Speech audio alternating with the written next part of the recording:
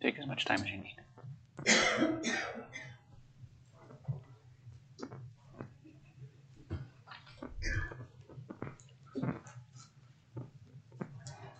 All right. Good morning, everybody. So I don't know about you all. I have been looking forward to this Exodus series for a long time. I'm really, really excited that we get to jump in and we get to dive into the book of Exodus in our Pyramids series. If you didn't get a handout, I have handouts up that you can take notes on the back table. That's got a schedule on it. It's got some of the stuff that we talked about a couple of weeks ago with our Pyramids method of reading the Bible. So be sure and grab one of those. Are there enough copies back there? Okay, perfect. I'm going to do my best to try and remember to keep making copies each week so you have the notes at least. And then I've also got on the YouVersion Bible app, if you're an app person, I've got an event made up with all the scriptures we're going to read, and it's actually got some extra resources that you're not going to get in the message today. So if you've got that, you can follow along. All sorts of resources because I want us to be able to dive into the Word and really get to know God's Word. Let's go to God in prayer. Let's prepare ourselves to read the Word. Father, we thank you so much for your Word. We're thankful that it's given to us for teaching, for correcting, for warning. We thank you that you've given us this guide that we can use in our lives, Lord. We thank you that it gives us everything we need in order to be saved, everything we need in order to live out the Christian life. God, we ask that as we dive into your word today, as we look at the book of Exodus, that you would prepare our hearts to receive what it is that you want to tell us, Lord. And we ask that you would help us to go and take the gospel out into the world, into Alliance, into Nebraska, into all of the world, Lord. We thank you for your Son. We thank you for all of the things that you've given us. And we pray all of this in the name of your Son, Jesus. And the church said, all right. So we're going to be in Exodus chapter 1, starting in verse 1. But before we jump in, I kind of want to set the stage for what we are going to be looking at. So Exodus 1 starts this way. It says, "These are the names of the sons of Israel who went into Egypt with Jacob, each with his family: Reuben, Simeon, Levi, and Judah, Issachar, Zebulun, and Benjamin, Dan and Naphtali, Gad and Asher. The descendants of Jacob numbered 70 in all. Joseph was already in Egypt."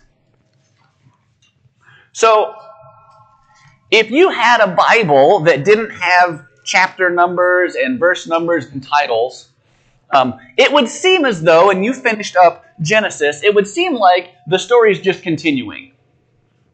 Right? When you read the end of Genesis into the beginning of Exodus, the story just flows right along. And so if you didn't have that marker telling you you're in a new book, it would seem like it's just chapter 51 of Genesis. And in fact, as we're reading, it's not until chapter 12 that we get this really important detail. So I want to skip to chapter 12 really quick. It says, "Now the length of time the Israelite people lived in Egypt was 430 years. And at the end of the 430 years, to the very day the Lord's divisions left Egypt." So if you're not paying attention when you're reading Scripture, you might miss the fact that almost half a millennia has passed between this page and this page. Right? 430 years is a long time. And just as a side note, as one of those Bible reading tools to keep in your back pocket, that happens a lot in Scripture, where you turn a page or you go a verse and 500 years goes by like that. Okay? So it's important to kind of keep that in your mind because it can get a little bit disorienting when that much time passes between pages. And so usually, when I'm reading Scripture and a big time shift happens like that, I like to step back and think about what can happen in that amount of time. So let me give you an example for us today. If you went back 430 years ago today, William Shakespeare had just written his first play. Now imagine for a moment you're reading a history book about Europe. And on one page it's talking about Shakespeare and Romeo and Juliet and King Henry VIII. And then in the very next sentence it starts talking about the things that happened during the COVID-19 lockdowns. That's a big shift. That's a big change. So when you're reading Scripture this week, you almost have to stop and reset your brain for a minute and realize that you're working in a completely new era in the Bible. Okay, I just wanted to make sure we're all on the same page there. So I want to start up in verse 6 here. This is what we read. It says, "Now Joseph and all his brothers and all that generation died, but the Israelites were exceedingly fruitful.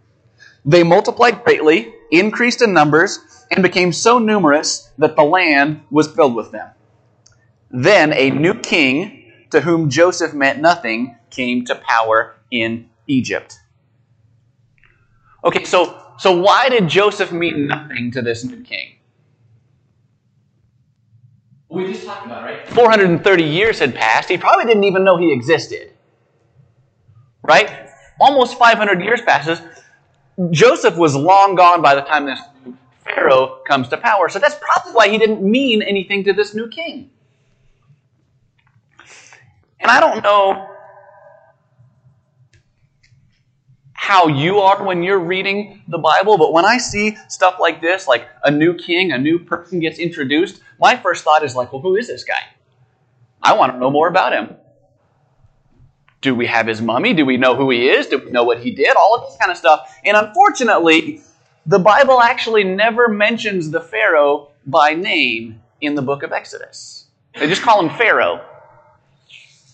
And that's actually for a very specific reason. See, in ancient Egypt, they believed that their pharaohs, when they died, they became gods. I'm putting air quotes around that. Gods, right? That's why they had the mummies and the pyramids and all of that kind of stuff, is because they believed that when Pharaoh died, he was a god and he was worshipped. And so, one of the interesting things they would do is if a new pharaoh came along and they didn't like the old pharaoh, they would actually go in and scratch out that pharaoh's name, right? Because it was a way of insulting that pharaoh, right? By saying, like, you're no longer deified. You're no longer a god. In a sense, they would erase him from history as an insult. Which makes sense, right? It's pretty hard to be a god, quote unquote, if nobody even knows you exist. And so what we're getting here in Exodus is a very clever little thumb in the nose to Pharaoh by not mentioning his name. Right? Basically, what Exodus is telling us is that not only are you not a god, Pharaoh, but you're so insignificant that we're going to erase you from history. We're not even going to bother to speak your name. So it's a very effective ancient insult. So don't miss that. But unfortunately for us, when we read the Bible, we kind of want to know who he is, not because we think he's a god, but it kind of helps us to understand the Bible better. And so that makes it that much more difficult to try and figure out what we're looking at when we're reading Exodus. Okay, we can get close. We can take from what we know in other parts of Scripture, and we can line that up with historical events where we do know the date of when it happened. And we can actually kind of work our way backwards, and we can get roughly plus or minus about 300 years of figuring out when the events in Exodus happened. Which, I know 300 years seems like a big gap, but when you're talking about stuff that's this old, that's actually pretty good. Right? So we can get close. And then we can take that and we can look at what Egypt says about all of their pharaohs, and we can kind of get an idea of who this guy was. And so what I'm about to give you guys here is my best guess at who I think the Pharaoh of Egypt was. So, full disclaimer, this is just my doing research and who I think it was. We got this guy here. Let me show you a picture. This guy here is named Thutmose II. This would be presumably who the second Pharaoh is, right? So this is the one that talked to Moses and refused to let the people go. And so who we're looking at in Exodus 1 is probably this guy's father and or grandfather. Could be either one. We don't know. But what's fascinating is when you look at what the Egyptians have written down, they record about a 400-year span at which there were some Canaanite people who were in charge of Egypt. And this actually lines up perfectly with the time that Joseph was involved in the courts in Egypt. Right? Because they would have had a friendly relationship with the Israelites, right? Because they were neighbors. And then this guy Thutmose, either his dad or his grandfather, they were responsible for overthrowing those Canaanite people and getting pure-blooded Egyptians back on the throne. And they were not friendly with the Israelites. They enslaved a lot of people from that region, which again lines up almost perfectly with what we're reading in Scripture. But here's where it gets really cool. This Thutmose guy, when they dug up his mummy, they found that he was covered in cysts and pockmarks all over his body, just like he had experienced some sort of plague or disease of some kind. And none of the other mummies before him and none of the other mummies after him have these pockmarks all over his skin. Only this guy and the people who were in his administration. We also find out that this Thutmose pharaoh was one of the only pharaohs to not have a firstborn son to take over for him on the throne. Which was not common at all back in those days, by the way. If you're a king and the only way your lineage passes on is through the firstborn son, you're going to find a way to have a firstborn son. Right? So obviously something must have happened, according to history. Something must have happened to prevent him from having a firstborn son to take over on the throne for him. I think we all know what that is, but the historical, scholarly people are like scratching their heads trying to figure it out, but I don't know. But this Thutmose, his wife actually had to take over as queen pharaoh, which was not common, right? They didn't have female pharaohs back then. And to put the icing on the cake, this is what Thutmose's wife said when she became pharaoh. This is a quote from her. She writes in one of the inscriptions, she says, "I have restored that which had been ruined. I raised up that which had gone to pieces formerly, since the Asiatics," which is people from east of Egypt, were in the midst of avarice in the Northland, which is where we're talking about here. And vagabonds were in the midst of them, overthrowing that which had been made. They ruled without Re. Now, Re is the name of one of the Egyptian gods. So, she's describing her late husband and what happened during his reign. And she says there were some people who came from the east who left Egypt in ruins. They didn't believe in the Egyptian god. And they kind of wrecked the place. So why do I go through telling you all that? A couple of things. Number one, I find it fascinating, and I love sharing fascinating things with my friends. And so I love when I learn these things to share them with you.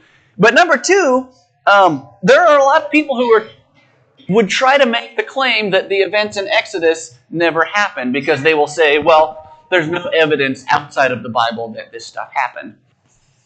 And so I want to give you this kind of information to kind of, for lack of a better terms, to arm yourself with the fact that yes, there is plenty of evidence outside of the Bible that these events happened.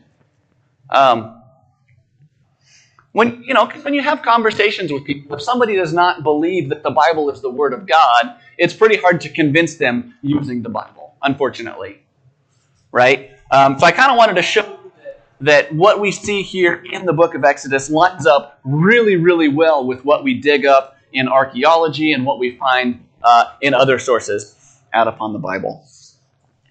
And the last reason I wanted to share with this is because I want to kind of impress upon you what kind of people the Egyptians were. The Egyptians never write about the Exodus because they were a very proud people. Right? You can kind of get that from the fact that they would scratch out each other's names and they thought that they were gods. And they were overcome by the sin of pride, and everything that Egypt did revolved around maintaining their status as a world's superpower. And they were willing to do pretty much anything to maintain that high position in the world. So I want you to keep that image in mind as we read on here in Exodus chapter 1 to get an idea of who it is we're actually dealing with. So in verse 9, we read, this is the new king talking. He says, "Look," he said to his people, "the Israelites have become far too numerous for us.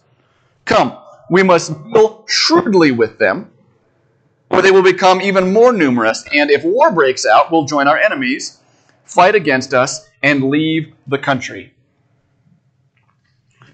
Okay, so I want you to step back for a minute and think about the disparity that exists between Egypt and the Israelites. Okay? Egypt was a world superpower. They were basically one of the very first empires. They had palaces and temples and warships and pyramids and chariots. In fact, the pyramids, by the time the events in Exodus happen, the pyramids would have already been considered ancient artifacts. That's how long Egypt had been in power. Right? So, compare that to the descendants of Abraham.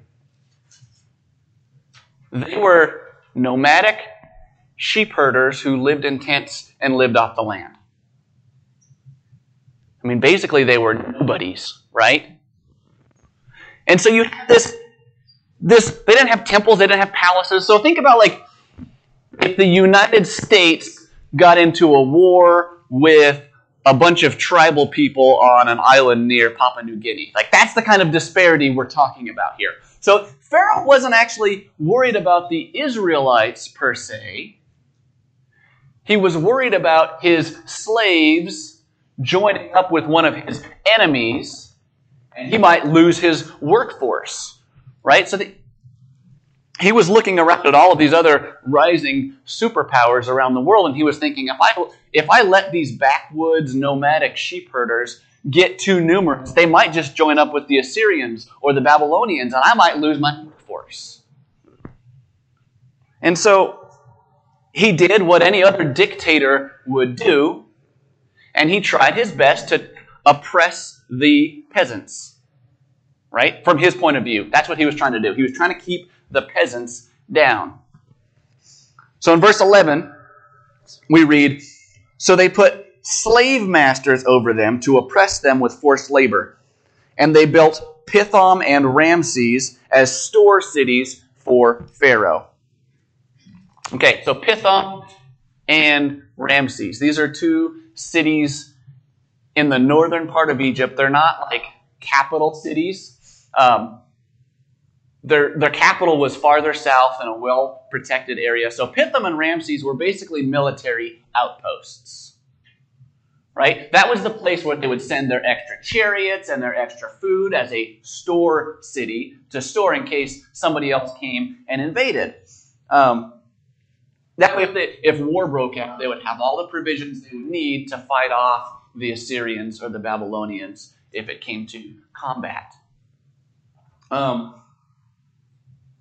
again, just to sort of see what of a drastic difference there is, the Israelites were their unpaid labor that maintained Egypt's military might. Right? So Pharaoh thinks that he's getting a 2-for-1 deal here. Not only is he keeping the peasants in check, but he's also expanding his military.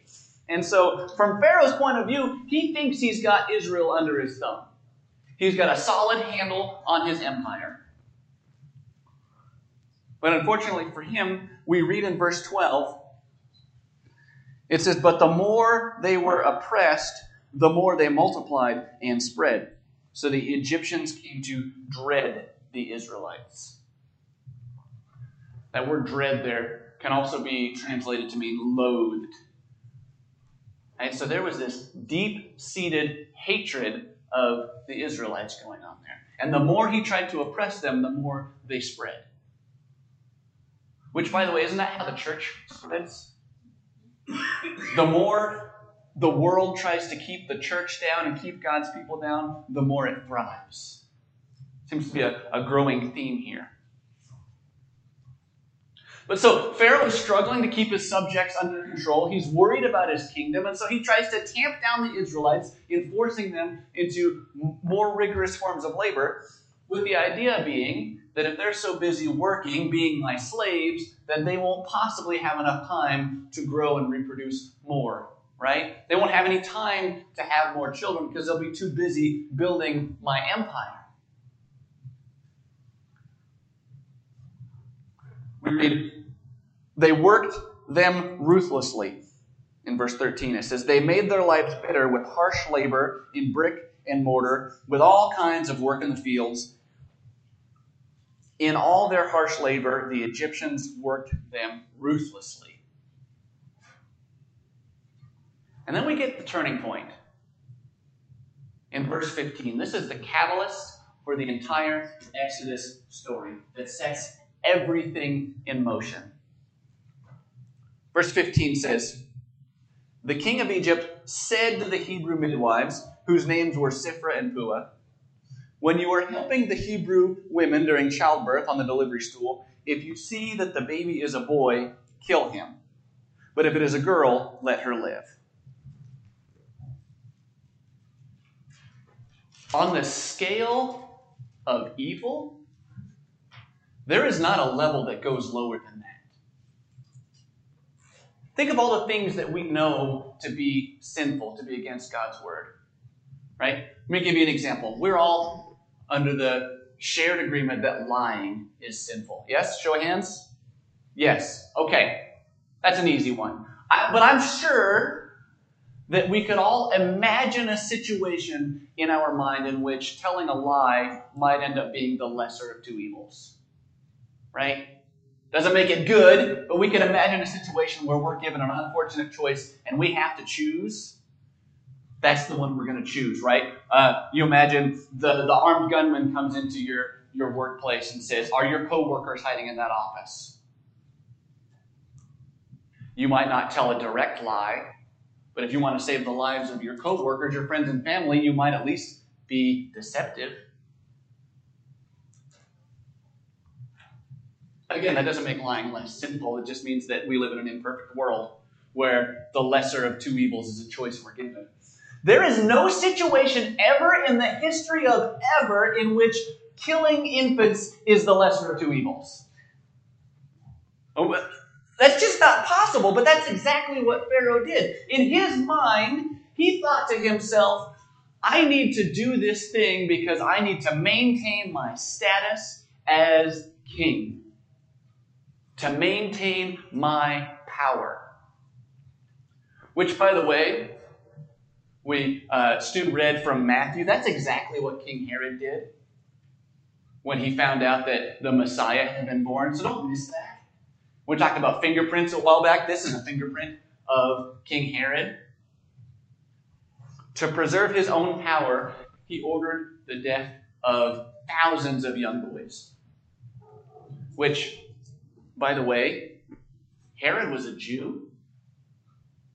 Herod had read this story. Herod knew exactly how God dealt with people like this and still chose to make that decision, which makes things all the more remarkable in the Christmas story, right?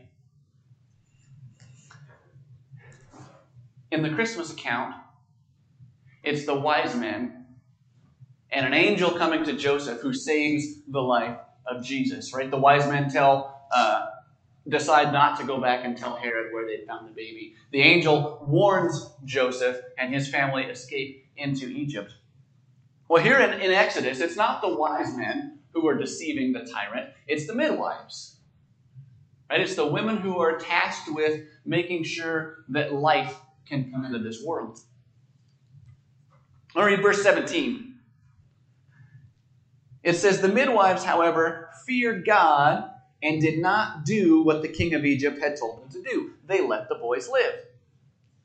Then the king of Egypt summoned the midwives and asked them, "Why have you done this? Why have you let the boys live?" The midwives answered Pharaoh, "Hebrew women are not like Egyptian women. They are vigorous and give birth before the midwives arrive." See, the midwives understood that Pharaoh's authority stopped right at the line where God's law began. We read Romans 13, right? Romans 13 tells us about how we should submit to our governing authorities. But when the governing authorities goes directly against the Word of God, well, then that choice is simple. Who would you rather be punished by? That's the way I like to think of it. If you're given a choice to follow God's laws or man's laws, I would rather follow God's laws and be punished by men than the other way around. And these midwives rightly understood that preserving human life was far more important than preserving an empire. They understood that life has value beyond political pressures, beyond nation building. And remember that little bit I told you about how the book of Exodus erases Pharaoh's name as an insult because they do not want his name to live on throughout history? Look whose names aren't left out. Think about that for a moment. The most powerful ruler in all the world gets his name scratched out. But Sifra and Puah, their names live on for eternity. That's beautiful, isn't it? Because Sifra and Puah, most likely, if the book of Exodus wouldn't have mentioned their names, they would have been like every other person who lived during that time, who would have lived and died and was forgotten forever. Right?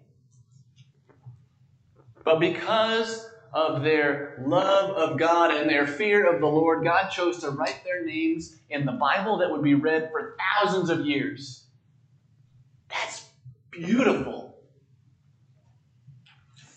And what the Bible is setting up for us is this precedent that against all odds, God always wins. I want to say that one more time. God always wins. Because he took the greatest superpower of the entire world at the time, and he outsmarted them with a couple of midwives and some nomadic sheep herders, and as we'll read later on, a lady with a basket. And he rewarded them greatly for their faith. Verse 20 says, "So God was kind to the midwives, and the people increased and became even more numerous. And because the midwives feared God, he gave them families of their own." This is important. Because in ancient Egypt, the reason you became a midwife was because you were not able to have children of your own. Right? That's the reason you would have taken on that profession. It would have been viewed as sort of a consolation prize. And I don't care if you're living in the year 2022 AD or the year 2022 BC, that's a very difficult life to live. Helping all of these women bring life into the world and then not being able to have a child yourself, that's gut-wrenching.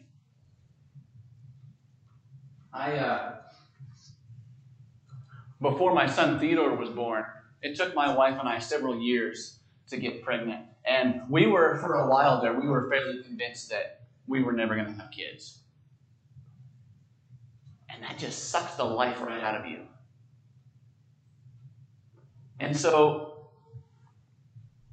the fact that God understood the pain that they were going through and rewarded them for their faith just shows all the much more how great of a God we have.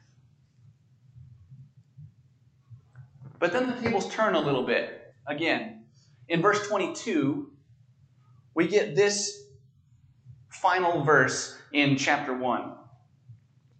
It says, "Then Pharaoh gave this order to all of his people. Every Hebrew boy that is born you must throw into the Nile, but every girl let every girl live." So now, Pharaoh is no longer content with just doing evil by himself. He's extended his evil by royal decree to the entire population. Think about how unbelievable that is. Every single Egyptian citizen was ordered by the law to commit infanticide. Doesn't seem like there's a lot of hope in that situation, does there? But God always provides hope. We turn the page, or we go down to the next chapter in chapter 2. And it says, "Now a man of the tribe of Levi married a Levite woman, and she became pregnant and gave birth to a son. When she saw that he was a fine child, she hid him for 3 months. But when she could hide him no longer, she got a papyrus basket and coated it with tar and pitch. Then she placed the child in it and put it among the reeds along the bank of the Nile. His sister stood at a distance to see what would happen to him." Okay, so just I'm going to step back for a second. Remember when we talked about Noah and the ark and covering it with pitch, and how we talked about how that represents atonement because that word means a covering? Well, here in Exodus, the word for basket is the exact same word used for ark. And the word for pitch is the exact same word used when God commanded Noah to cover the ark with an atonement, to cover it with pitch. Right? So don't miss that. That what we're getting here is I guess you wouldn't call it a fingerprint, it's a backwards fingerprint of the story of Noah and the salvation that God brought to the world through the flood. We're getting the exact same thing here. So in the midst of all of that evil and all of that destruction, one boy is saved. We read in verse 5. It says, "Then Pharaoh's daughter went down to the Nile to bathe, and her attendants were walking along the riverbank. She saw the basket among the reeds and sent her female slave to get it. She opened it and saw the baby. He was crying, and she felt sorry for him. 'This is one of the Hebrew babies,' she said. Then his sister asked Pharaoh's daughter, 'Shall I go and get one of the Hebrew women to nurse the baby for you?' 'Yes, go,' she answered. So the girl went and got the baby's mother. Pharaoh's daughter said to her, 'Take this baby and nurse him for me, and I will pay you.' So the woman took the baby and nursed him. When the child grew older, she took him to Pharaoh's daughter, and he became her son. She named him Moses, saying, 'I drew him out of the water.'" So not only does God allow Moses to escape harm, but he does it in such a way that insults the intelligence of Pharaoh. You see, Pharaoh makes this big decree, which, by the way, even his own daughter had enough common sense not to follow. He makes this big decree, and then Moses ends up being able to go back to his own mother anyway. And the Pharaoh's bank account paid her to raise her own child. You want to talk about against all odds, God always wins?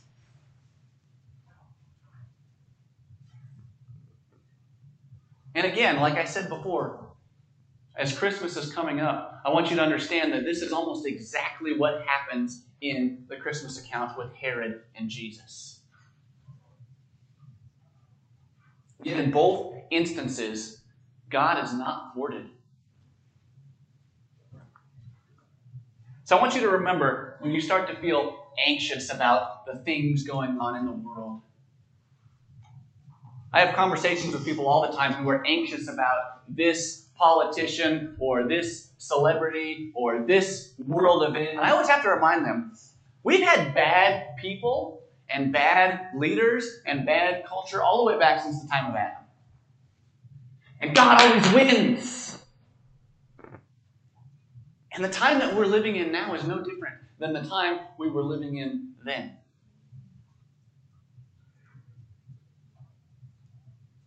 I want to take a moment here and back up a few steps and talk about the good that shines in the midst of all of that. I want to talk about Sifra and Puah. All of this evil was going on in the world from the decree from on high. And what did Sifra and Puah do? They chose to dedicate themselves to preserving the lives of these young children. Notice what they didn't do. They didn't stand up and wave signs. They didn't wave banners around. They didn't shout in the streets. They didn't get on the internet and type nasty emails. They got to work. They saw that there was a travesty happening, and they could have went and had a petition and a protest and all that. But they said, what's that going to do? These women were afraid and terrified, and they helped them. They said, we will make sure that your baby is fine. We've got a lot of young women in our world who are finding themselves unexpectedly pregnant. And what I want us as the church to do, when these women are afraid, these women are terrified, they don't know what to do with their lives, and they have no support, I want us as the church to be Sifra and Puah. They need diapers, we got diapers. They need a place to stay, we can give them a place to stay. They need spiritual support, they need to know that they can do this. I want us to be Sifra and Puah. Rolling up our sleeves and doing the work that needs to be done, one woman at a time. Because we have God on our side. And with God, we can do miraculous things. So I want to leave you with this thought. If God, and if you've read the Exodus story, if God can do all of the miraculous things that He did to save these people to the most powerful nation of the world, if He can work wonders through a bunch of backwoods, nomadic sheep herders, don't you think that He can work in your life to bring light into the world? Don't you think He can work miracles to deliver you the same way He delivered them? In Romans chapter 8, Paul says this. He says, and we know that in all things God works for the good of those who love Him, who have been called according to His purpose. So I have one question. What purpose have you been called to? What is your place in God's kingdom? What is your role in all of this? And whatever it is, I want you to do it. Sifra and Puah, their role was to save the lives of thousands of Israelite babies. Pharaoh's daughter, her role was just to save one. And I can't tell you what your specific role in God's kingdom is. I can't tell you exactly what direction you need to go in order to fulfill God's kingdom. But I can tell you this. God created you with a purpose. He has a plan for your life, and He's just waiting for you to go out and fulfill it. And God will work in your life if you show the love and faith that He asks. So don't be anxious about the world and all of the evil that we see. Don't be anxious about this politician or that celebrity or anything like that. Just do the thing that God sent you to do and let Him sort out the rest. Because God wins every single time against all odds.